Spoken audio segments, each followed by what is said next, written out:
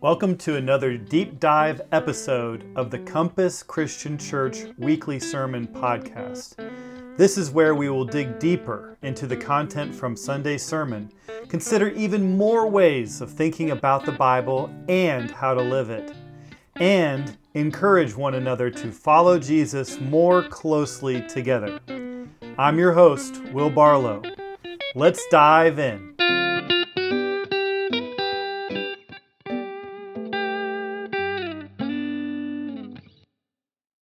Well, hey everyone, welcome back to another Compass Christian Church Weekly Sermon Podcast Deep Dive. This is your host, Will Barlow, and I have the pleasure of sitting down with John Ely today. John, thanks so much for taking the time to sit down with me. Normally, we do these kinds of interviews when someone different than me preaches, and I preached this past Sunday. So people, you might be wondering, why is Will sitting down with John Ely when he preached this last Sunday? Well, John was actually on the schedule to preach. I think I mentioned that you were on the schedule to preach the week before. And then a couple things came up. And so I ended up pinch hitting. But since you prepared so much, I thought it'd be fun to share the deep dive, to talk about some of the stuff that we looked into, that both of us looked into, that we weren't able to use that Sunday, that I wasn't able to talk about. So again, thanks for joining me, John. Why don't we start with a little bit more about who is John Ely? Would you like to tell people a little bit more about yourself and how you ended up being a part of Compass, and a little bit about your family and stuff like that? Sure. Thanks for having me on your podcast, Will. So let's see. I moved here to Louisville, Kentucky. What was this, like a little over a year and a half ago, along with my wife, Paula. I think some of the listeners might know her. She serves as a worship pastor at Compass Christian Church. And we have a 2.5-year-old daughter named Sophia. So we moved here a year and a half ago to help support the church. It's really, really cool story. We can definitely see God's hand in the whole situation and our decision to move. We had been living in Richmond, Virginia, and we're very blessed to be with family. My parents were there, and my sister and her husband were there. But we didn't have a great church community there that we really felt called to be a part of. So we were in the process of trying to build a house, or sorry, trying to buy a house, and we had been trying to do that for about a year or so. Had put a ton of offers on various houses. This was during the crazy like post-COVID housing market. We're just totally getting blown away by a bunch of different offers on houses. Um, Starting to get a little bit discouraged with that whole process. But then, lo and behold, a few weeks later, after we had, I think, maybe gotten our 7th or 8th offer on a house declined, Will talked to Paula and I and told us about the opportunity here uh, that was, I guess, emerging in Louisville to plant a church. And at that point, we basically put our housing search on hold and like realized that that may have been why we weren't able to find a house in the first place, because God had something in store for us that was going to require us to not have a newly purchased house in Richmond, Virginia. Yeah. Um, so yeah, we answered that call and bought a house here in Louisville and moved last July.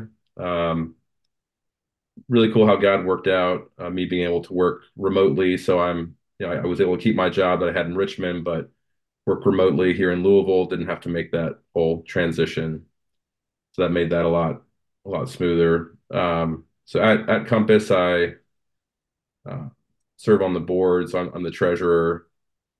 Get to handle the finances and try to steward that well.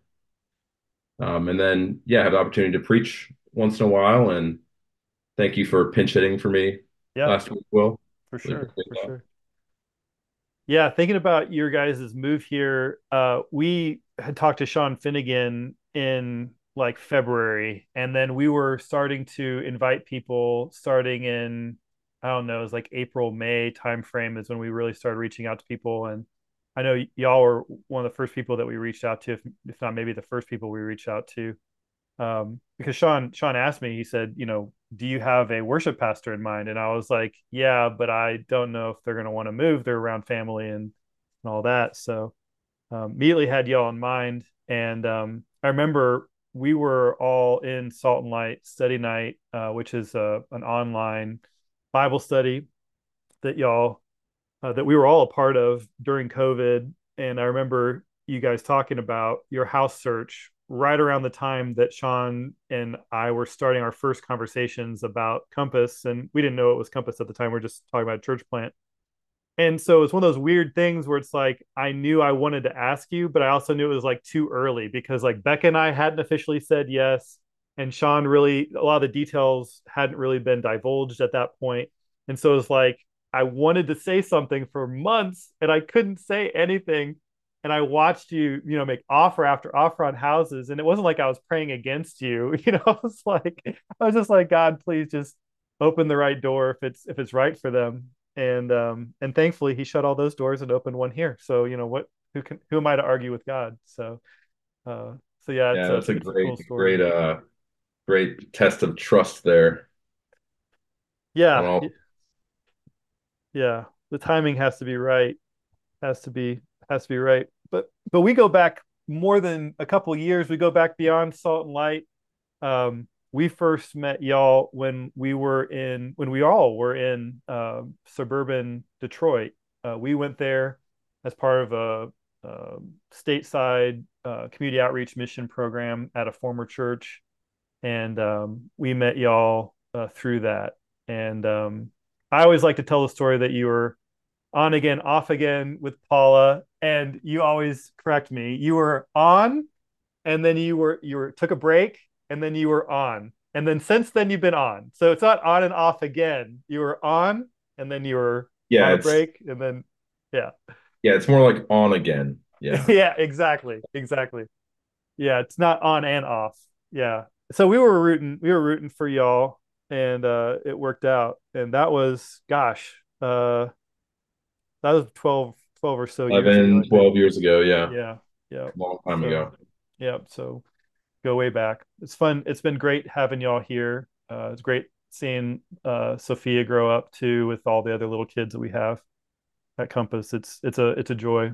So well, thanks for sharing more of your story. And if people want to hear more, and also more about Salt and Light, which is still ongoing, even though I don't think either one of us attend anymore. John and Anna Brown in our church still run Salt and Light. You did an interview with Sean Finnegan, and I think you share some of your backstory there in that interview as well on Restitutio. So people can Yeah, go. that was a few years ago. I don't remember the exact number of the podcast, but I think it's titled Salt and Light Study Night. Hmm. So that's when Paul and I kind of share our story and our background and talk about what it's like to start a online Bible study.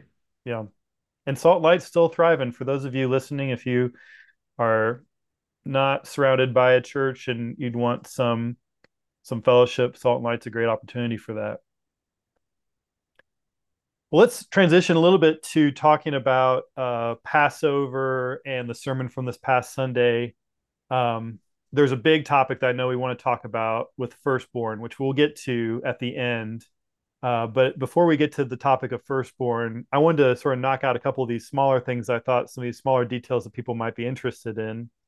We've been referring to a couple of different resources the Bible Project has on Exodus, and one of them is Carmen Imes's excellent class that's available in the Bible Project classroom. And one of the things that she just sort of drops it, she mentions it for about 5 or so minutes, is this idea that Passover, we understand it as like God passing over the houses of the people of Israel, and then the destroyer coming in and attacking the houses of the Egyptians. But what she points out is that scholars they don't really know what the word means, which is, I think, really fascinating. And it could actually be protection. there's sort of two different ways people can go with the translation. And so I wanted to ask you about that and see what you thought about, should we understand this as Passover? Should we understand it as protection? Like, should we rename the whole thing, or like what's going on here?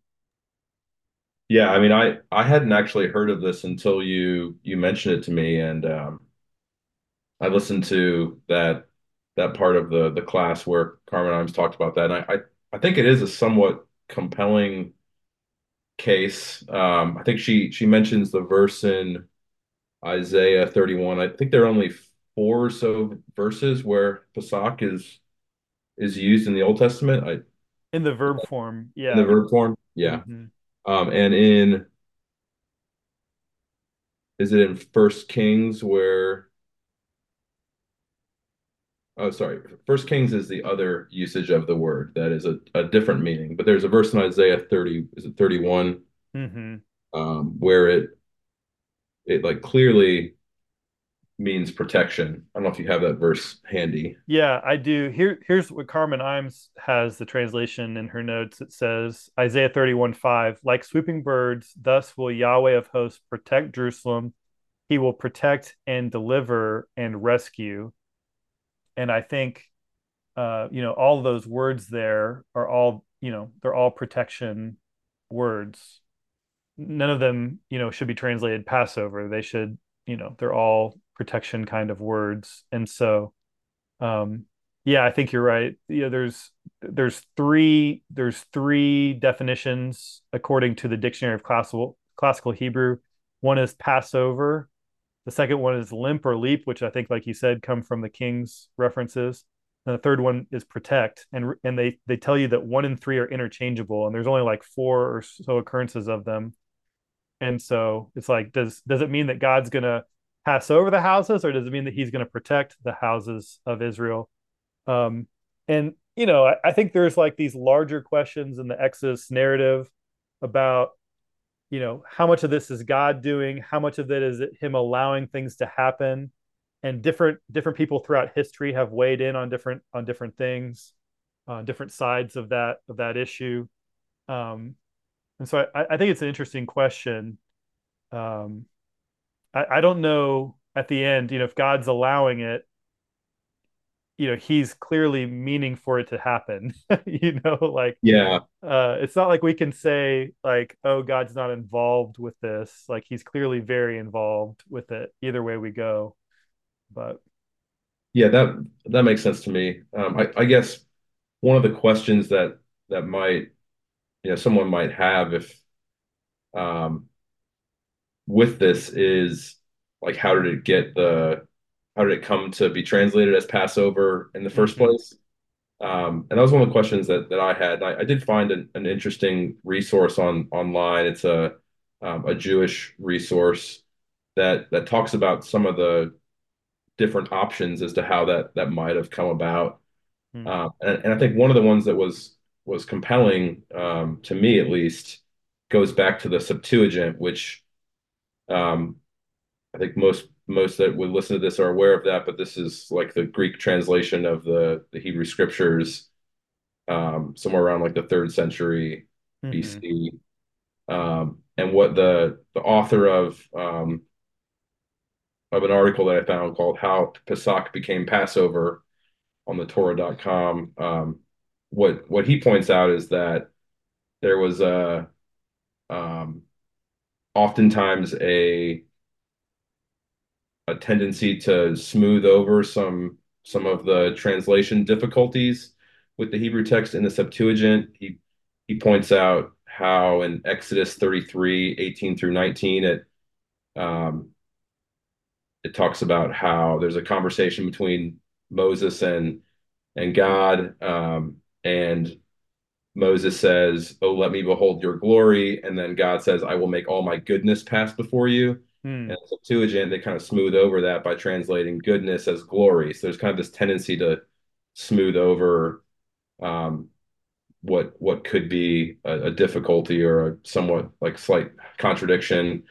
And and he points to Exodus chapter 12, verse 23, where it says, in his translation, it says, "For Yahweh will pass through to smite the Egyptians, and when he sees the blood upon the lintel and on the two side posts, Yahweh will pasak over the door and will not suffer the destroyer to come in unto your houses to smite you.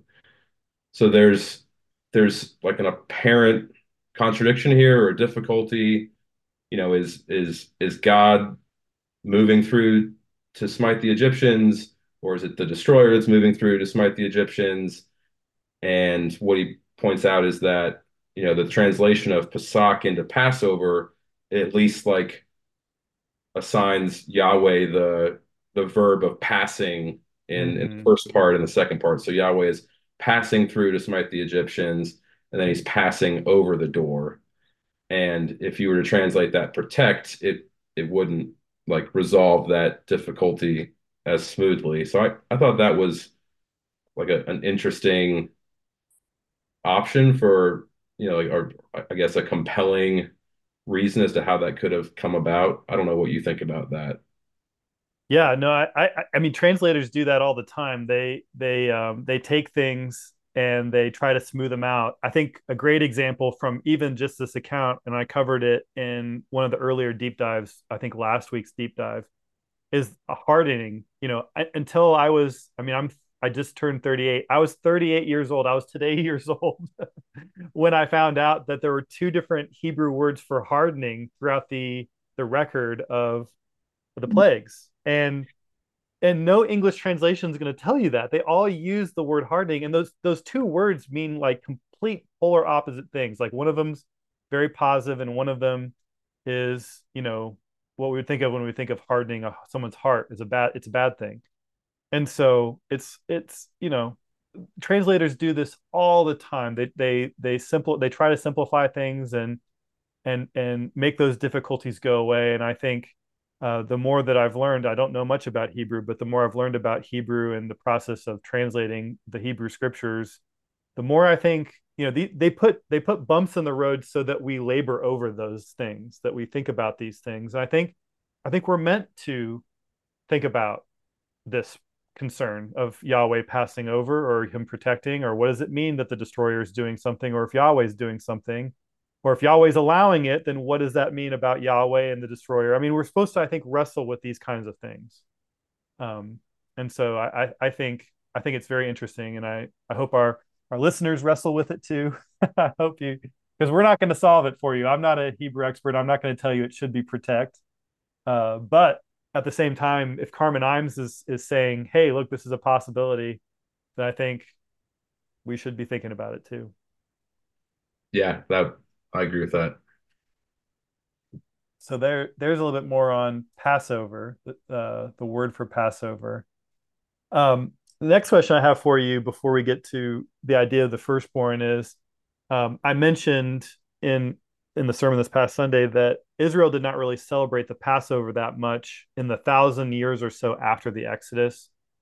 I mentioned, I think there's one that happens in the wilderness. There's one that happens when they first come into the promised land.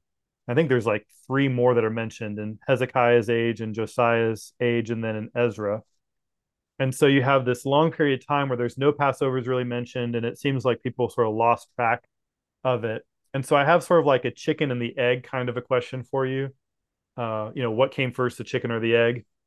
Do you think that more faithfulness to celebrate Passover would have led to more faithful Israelites, or vice versa? Do you think that if they had been more faithful, they would have celebrated the Passover more? Because we know that in the history of Israel, they sort of go up and down and have these moments of faithfulness and these moments of disobedience, which is a huge theme of Exodus too.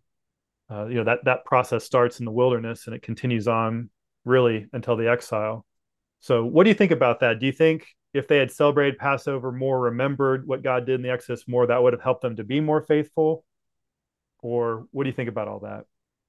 Yeah, that's a good question. I guess when I thought about this, I tried to bring it to like a modern day, I put it in a modern day Christian uh, Mm-hmm. context. And so, like, the closest I could think of was like, would attending church regularly lead to more faithful Christians? Or in this case, like Passover was like a, I think it was a once a year. once a year, weekly, ritualistic meal and kind of feast with festivities associated with that. And I don't think I don't think it's clearly one or the other. Like I think it, faithfulness um, to God's commandments leads you to do the things that He wants you to do, which is celebrate Passover. And celebrating Passover in their time, especially, was a powerful way to remember what God had done for you and your people, and to participate in that, which would in turn lead you to be more faithful. So Hmm. I think it's definitely a part of them becoming unfaithful. I don't know that we would say that, because they didn't celebrate it, they therefore became more unfaithful. Um, yeah, it's an interesting question. I guess I have a question for you based on your sermon. You mentioned that there's only a few Passovers recorded in the Bible, and Mm-hmm. I think one of the conclusions you draw from that is that they probably didn't celebrate it a lot in the thousand or so years after the Exodus. Mm-hmm. Like, is there also, um, are there also records that talk about them not celebrating the Passover, like how they did not follow the commandment to Yeah, we observe the don't. Yeah, we don't have negative like proof of the negative. We don't have it like God doesn't say like they didn't celebrate Passover this year. So yeah, we don't know for sure. That's the bottom line answer is we don't know for sure. It does mention several ones of them, and I think it's the one in Josiah's age where it'll say something like, yeah, the Passover hadn't been celebrated like this until since the time of okay. the Exodus or something like that. It's very strong language about like it hadn't been done like this. But Hezekiah had done one like 80 years prior to that. So it's like clearly they had celebrated a Passover in the last 80 Just years or just so. wasn't as Yeah. awesome as the Passover years ago. Yeah. And there were periods of time, we look at this from a very modern perspective, the whole history of the Bible from a very modern perspective. We have these paper Bibles and we have the Bible on our phone and we have the Bible on the internet on our computers and we have all this software and all this different stuff. And so it seems weird to us that they could have lost the scriptures, but there are periods of time in Israel's history because they were a relatively, I think, small tribe coming out of Egypt. I think they were about 20,000 people coming out of Egypt, not the 2 million that's commonly asserted. I think it's a much smaller group. And so, they had a very limited number of texts, manuscripts, and they would have been written on paper, on various forms of paper and scrolls. They would have been written on scrolls. And then those scrolls at times get misplaced, lost, they get attacked, and things happen. And so just like generally speaking, like the general commands of God get lost. I was reading with my kids tonight in the Action Bible, and they talked about David bringing the ark up from uh, one of the outlying cities in Israel to Jerusalem. And on the way, they're bringing it on the cart, On and the cart. Yep. the whole point of that story is they had forgotten that they were supposed to use the rods to carry the ark. Like that's one of the most important commandments that God makes about the tabernacle and about the ark, that it was supposed to be carried on these rods, and they had forgotten that. And because of that, they put the thing on the ark, and the oxen falter. They hit a bump in the road or whatever, and the ark looks like it's about to start flying. And Uzzah makes the mistake of like trying to like hold on to the ark and make sure it doesn't fall, and he drops dead right there. And the moral of the story is like you shouldn't forget God's like really important commandments. um, and so, yeah, I mean, they they lost all sorts of stuff over periods of time, and then I think it's in Ezra's day, they discover the law again, and then they he reads it out loud, and it's like the first time in generations that the people have heard the words of the law from the scrolls, and so we take it for granted that we have these Bibles, and we have all these modern conveniences, but for most of the history of mankind, the Bible, what we call the Bible, the various books that make up the Bible, even the scrolls that make up the Old Testament, they were not very easy to come across. And so knowledge was not, I mean, if you didn't pass it down, if you didn't keep the Passover yearly, then you would lose it. If you didn't use it, you'd lose it. So Yeah, that's a great point. I just want to put a plug in for our friend Pastor Victor Gluckin's sermon.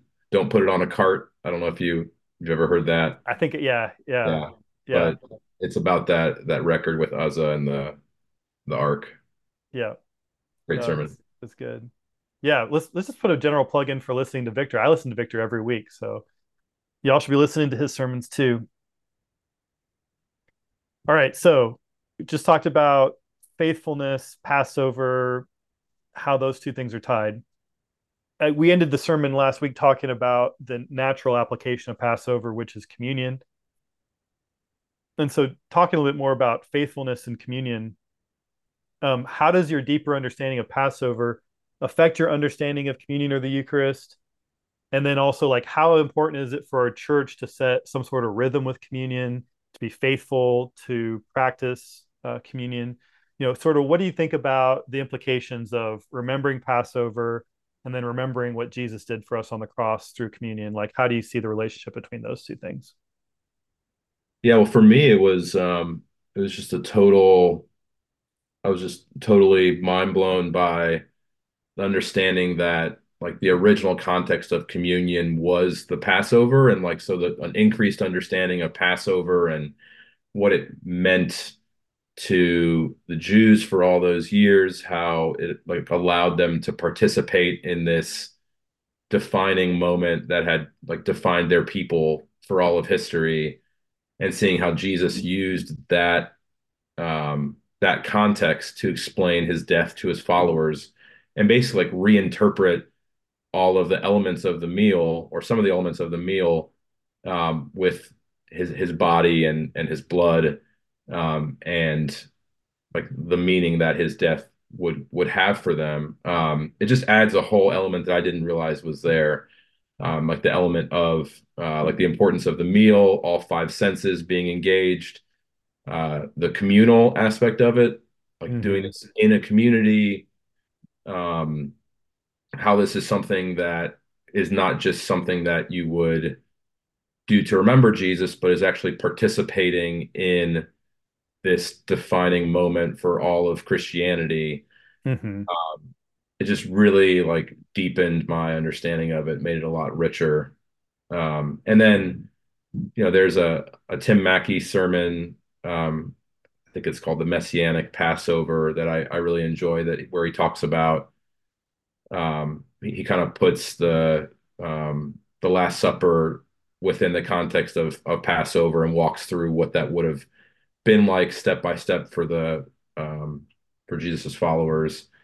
He talks a lot about like the daily rhythms that the Jewish people had, the yearly rhythms, the weekly rhythms that they had, how important that was, and how we've kind of lost that in Mm-hmm. modern day Protestant Christianity.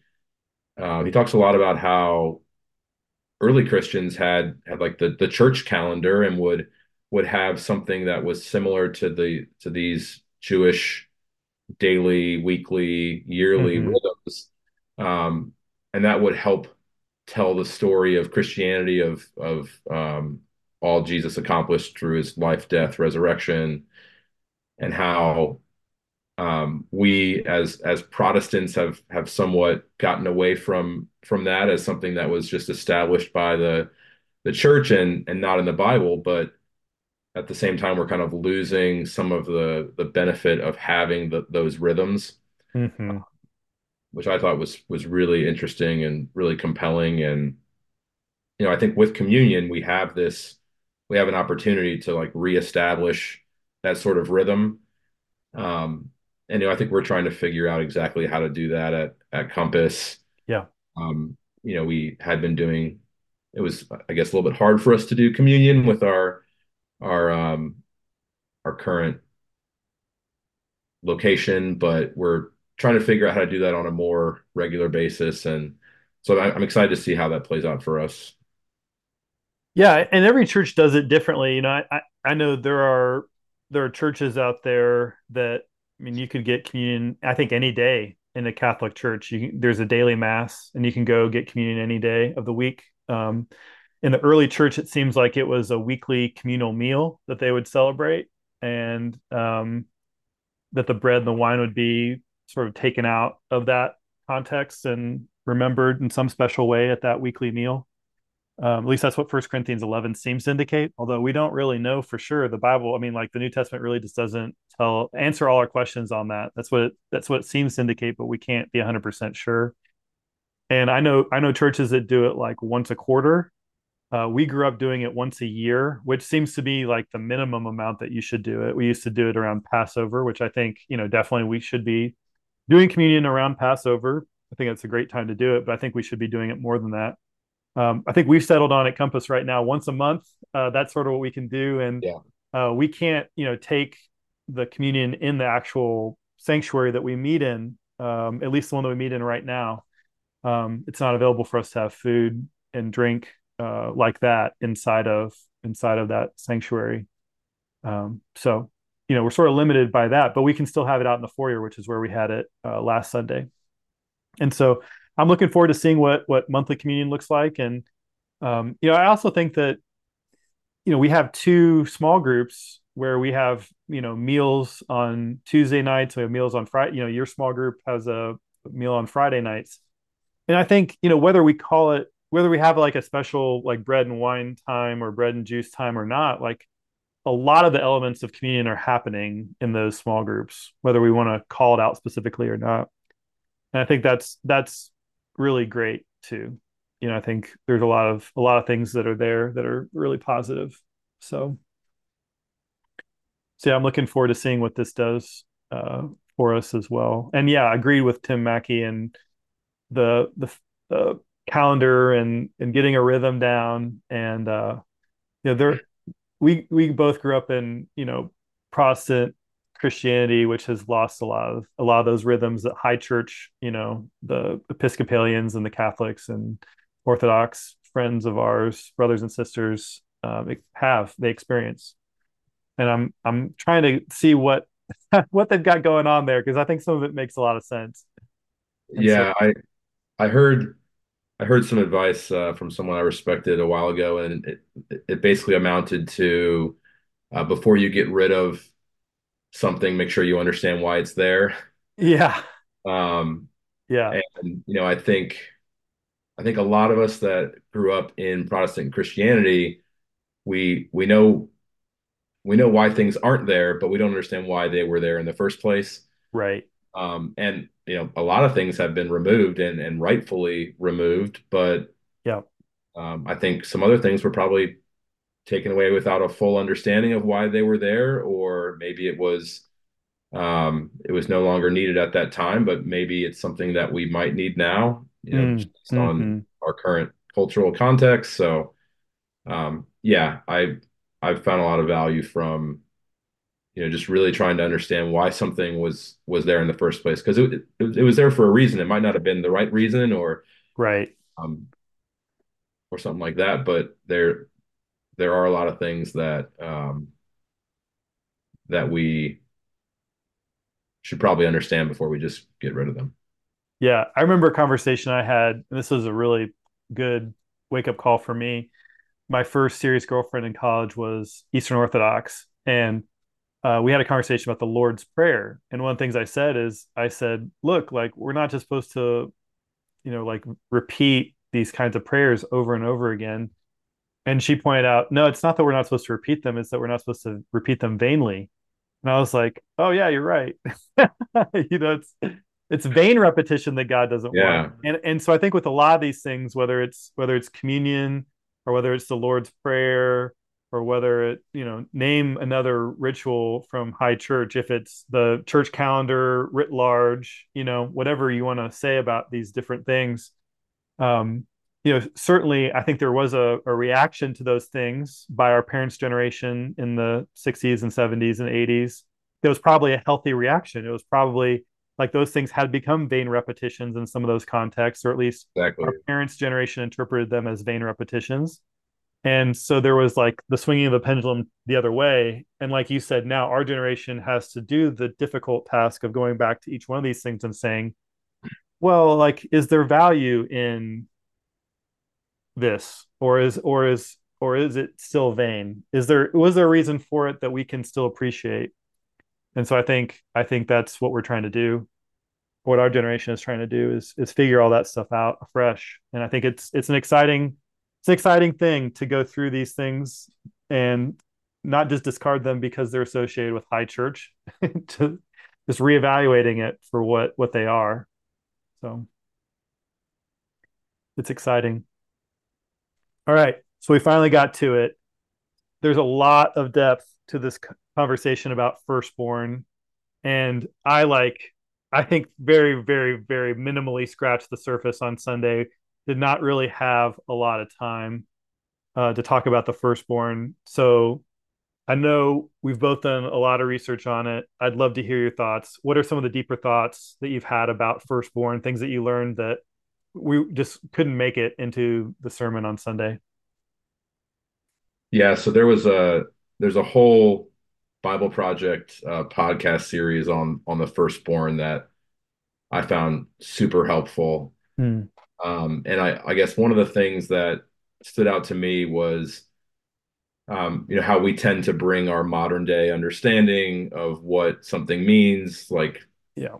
I think often that's unintentional, right? Like you can't help but see firstborn and think, oh, that's the first child. That's whatever that means. Like not a middle child, not a youngest child, right? Like that.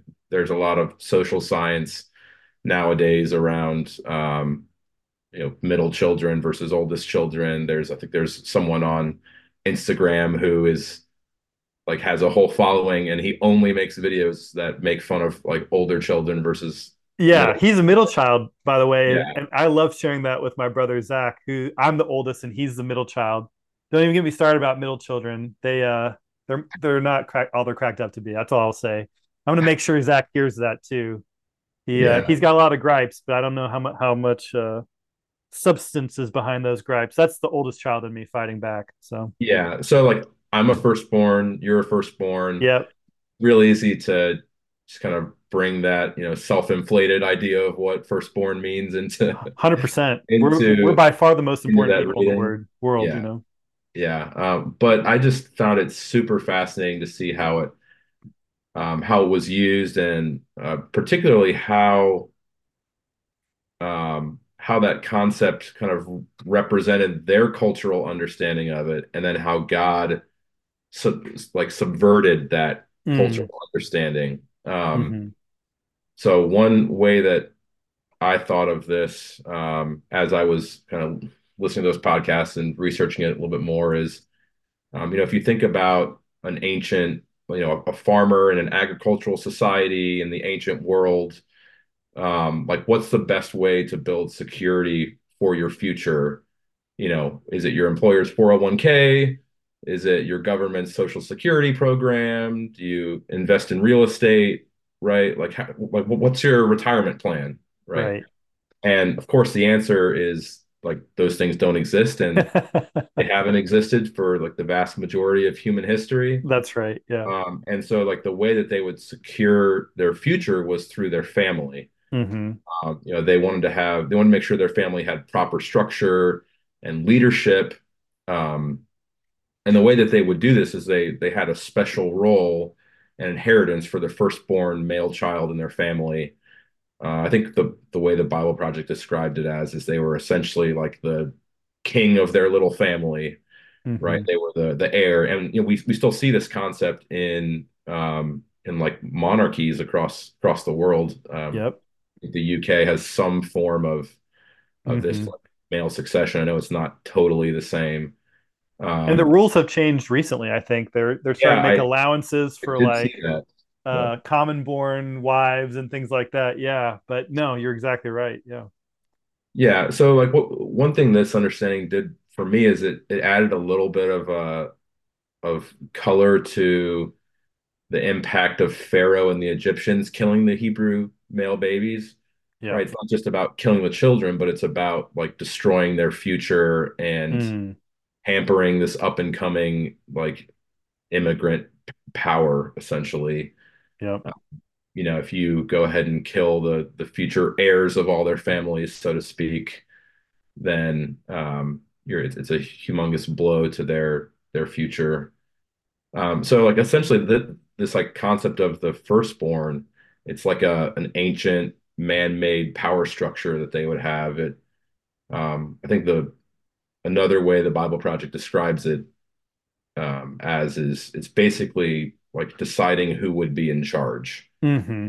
concept of the firstborn. And so, you know, in in Eden, God was to be the one who humans look to for guidance and for direction. Um, Humans obviously rebelled against that, and Hmm. humans want to decide who among themselves is in charge, and they want to ensure that the people that they want are in charge and that their interests are represented. And so they kind of built this power structure of like passing down power to the firstborn male child. Um, and it's interesting to see all the ways in the Bible that number one, like humans totally mess up in trying to like preserve this thing, Right. right? We see that with Jacob and Esau, um, lots of other examples of this. And then it's also interesting to see how God consistently subverts this idea of the firstborn. We see this with David, right? He's the youngest and scrawniest of his 12 brothers, Right. but then he's the one that is brave enough to kill Goliath and is elevated to king. Um, in Psalm 89:27, it's referring to David and it says, "And I will make him the firstborn, the highest of the kings of the earth." And so in that verse, it's not talking about David as the literal firstborn male because he's not, Right. right? Not even his own family. Yeah, Yeah. Yeah. yeah, it's kind of using that term that they would use in their cultural context and saying that like God is going to make him the one that's in charge, Hmm. which I thought was super fascinating. And then there's an obvious link between Jesus, the humble servant who comes from Nazareth, a place that's not respected. And in Philippians 2:8, it says he humbled himself by becoming obedient to the point of death. And then in Colossians 1, verse 15, and in some of the translations, I think the CSB and the NET have it rendered that he was elevated to the position of firstborn over all creation, Right. which is a different understanding of what firstborn means there. Like he's the one that God has selected to be in charge over all creation, and it, Hmm. it really fits God's pattern of subverting that concept. So it's less referring to birth order necessarily, um, and more like the one that God has chosen to be in charge Mm. because of his humility and meekness. I think that's an interesting option for understanding that verse.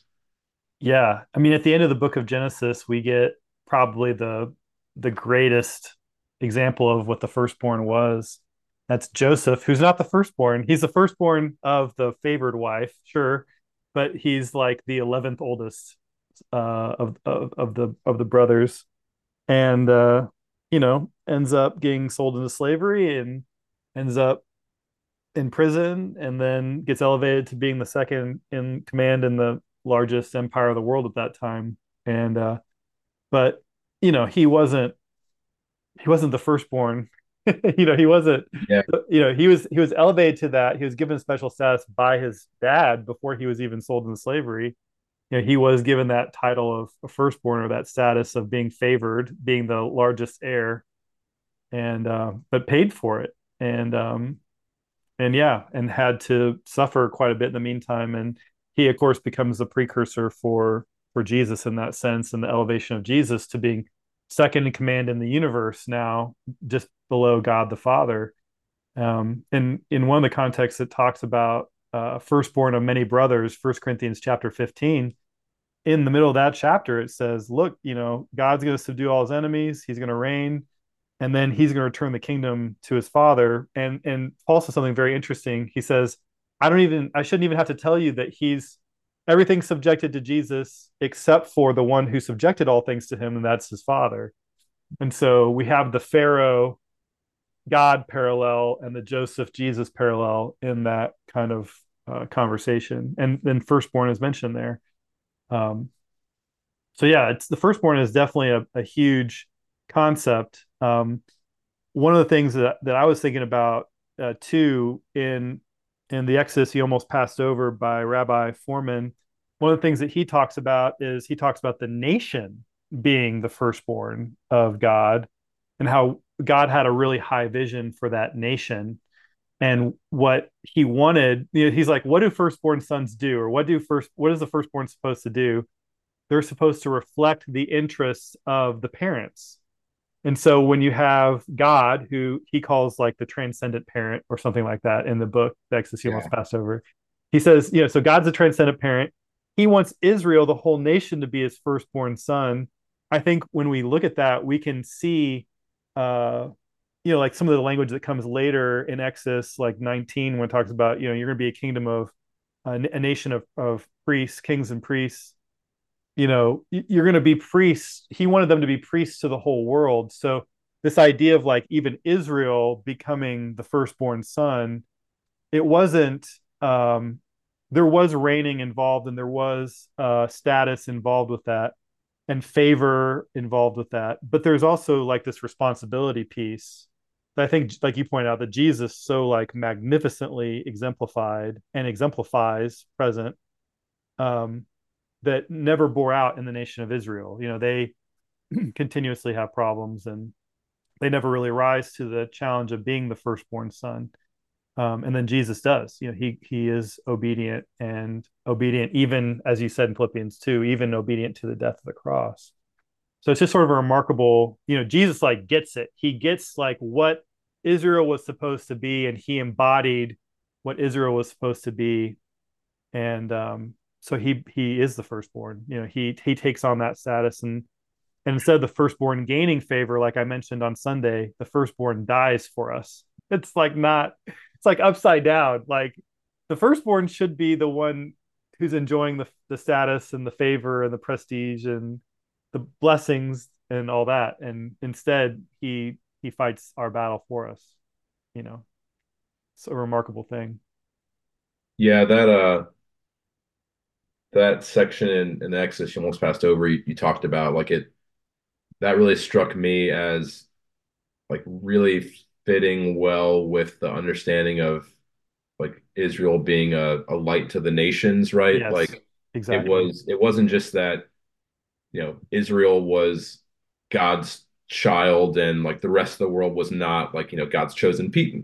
Israel was God's chosen people and the rest of the world was not God's chosen people, right? Right. It was more so like this is how God was going to go about ruling the world, like bringing the rest of the world under his reign and rule was through this nation that would hopefully represent his interests, right? And Mm-hmm. would like be um, a light to the nations and hopefully succeed in bringing them all um, under his reign and rule. And so I just thought that was super fascinating and it fits perfectly well with who Jesus is, right? Mm-hmm. Um, so yeah, that was a really compelling explanation and understanding to me as well.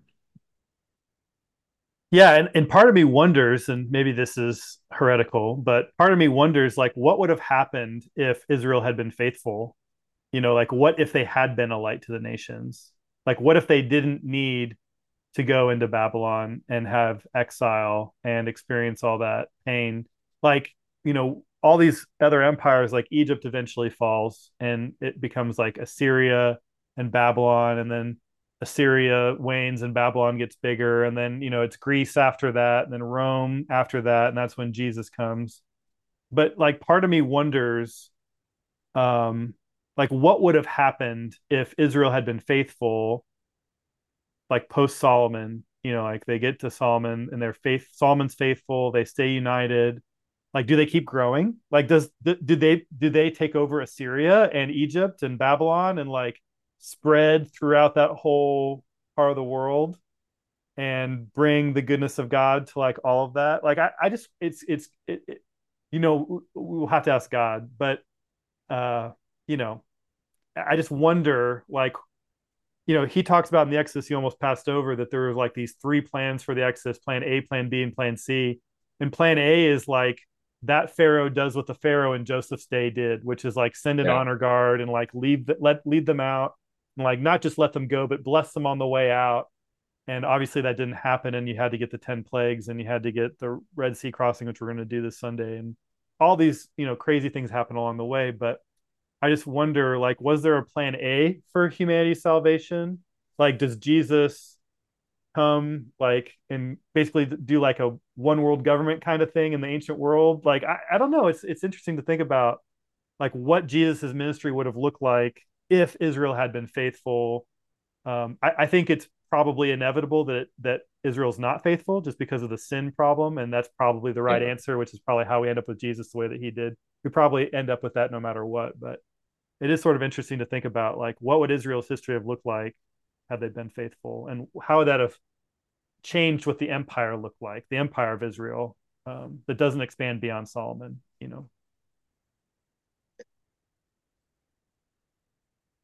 So anyway, interesting questions. Maybe our listeners will have some thoughts on that too. Well, anything more on firstborn before we wrap up, or any other thoughts on the sermon in general? I think we pretty much covered it. Like you mentioned, this is just a really rich topic that there was absolutely no way it was going to fit into the sermon timeline.